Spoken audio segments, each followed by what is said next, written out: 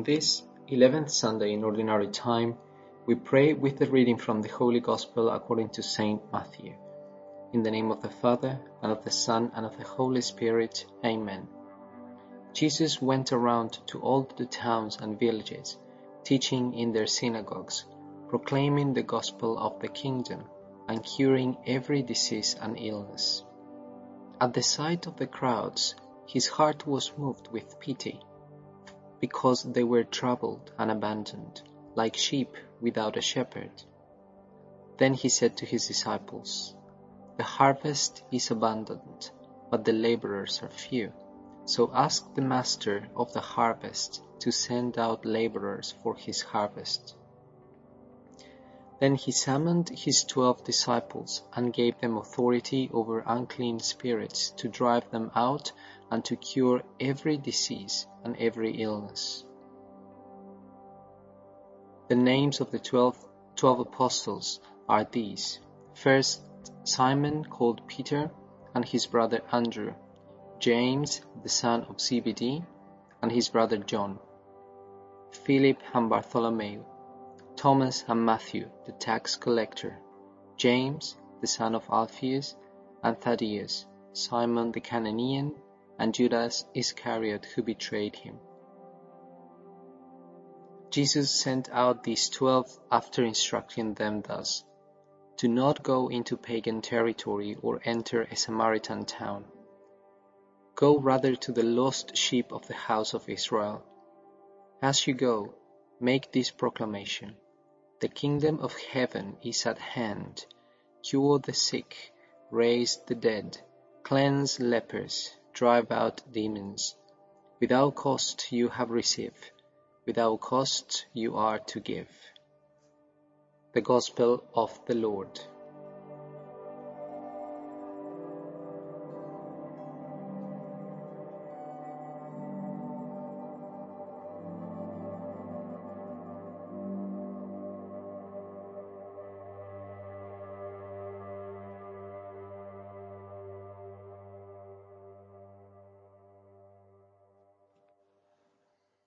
Good morning, good Sunday, good Lord's Day. Sunday is the Lord's Day, when we should realize that there's nothing more important than Him, that He deserves all of our attention, all of our heart, our whole spirit, because He is the one who has given us life. He is the one who has given us everything freely, so that we may give freely. If we Catholics understood that Sunday is the Lord's Day, how much would our lives change? Many times, without realizing it, we have been transforming Sunday simply into a day of rest for us. And it's true, we have to rest.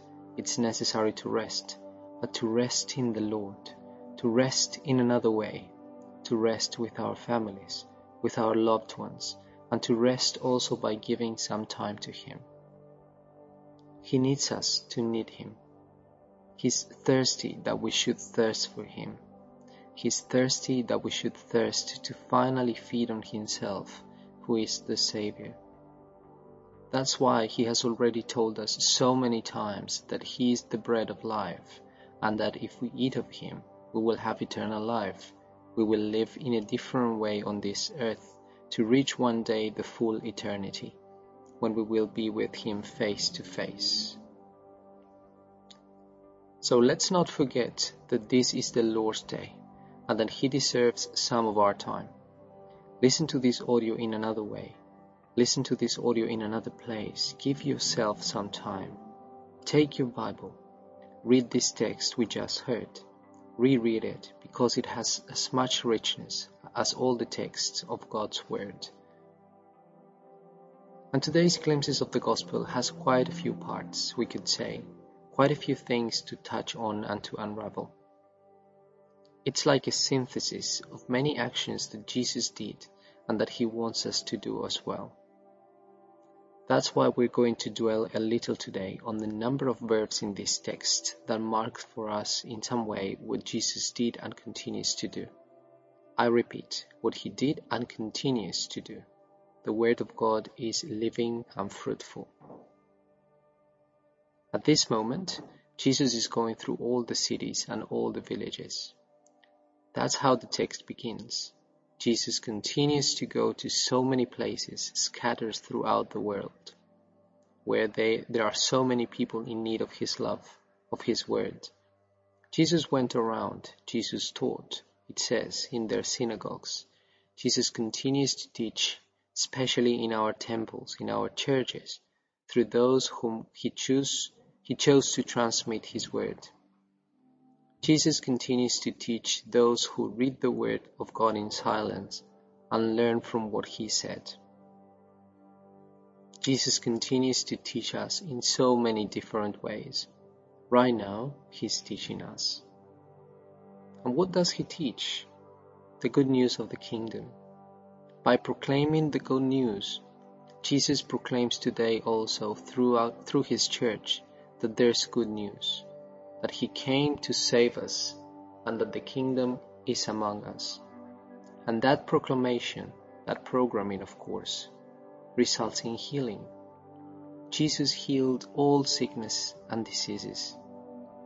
Jesus healed those who came in faith, and He continues to heal those who come in faith. So let us not be surprised if the Lord does some healing today. In your heart, in mine, in some way, with some word, with some gesture, with some action of someone. Jesus wants to heal us of so many illnesses and diseases in our lives. Jesus still sees the crowds and has compassion, the text says. He saw and had compassion because He sees how we are weary and dejected, tired. Sometimes we go around in this life like sheep without a shepherd, going in circles without knowing where to go. Yes, sometimes we walk around with everything we own, but deep down with nothing.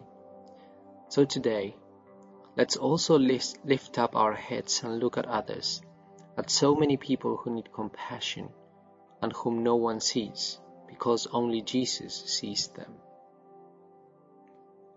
Jesus summoned His 12 disciples and gave them power. He sent them out too. 3 actions that show the wonder of a God who chose 12 ordinary men like us, also sick, with infirmities, with sorrows, with weaknesses, to give them power. Can you imagine what that moment must have been like when Jesus gave them power, truly, and sent them out to do the same? What a wonder! What the disciples must have felt, realizing they could do marvelous things that did not come from themselves. In the same way today, the Lord in the church calls us together, gathers us together, because only He can unite us. He gives us the power and sends us to do the same, to heal, to seek out the lost, to raise the dead, to cleanse the lepers, to help cast out demons. So let us rejoice today that the Lord freely gives us so much love, so much power to heal, and so we must give freely as we have received. May we have a good day, and may the blessings of our merciful God, the Father, the Son, and the Holy Spirit descend upon our hearts and remain with us always.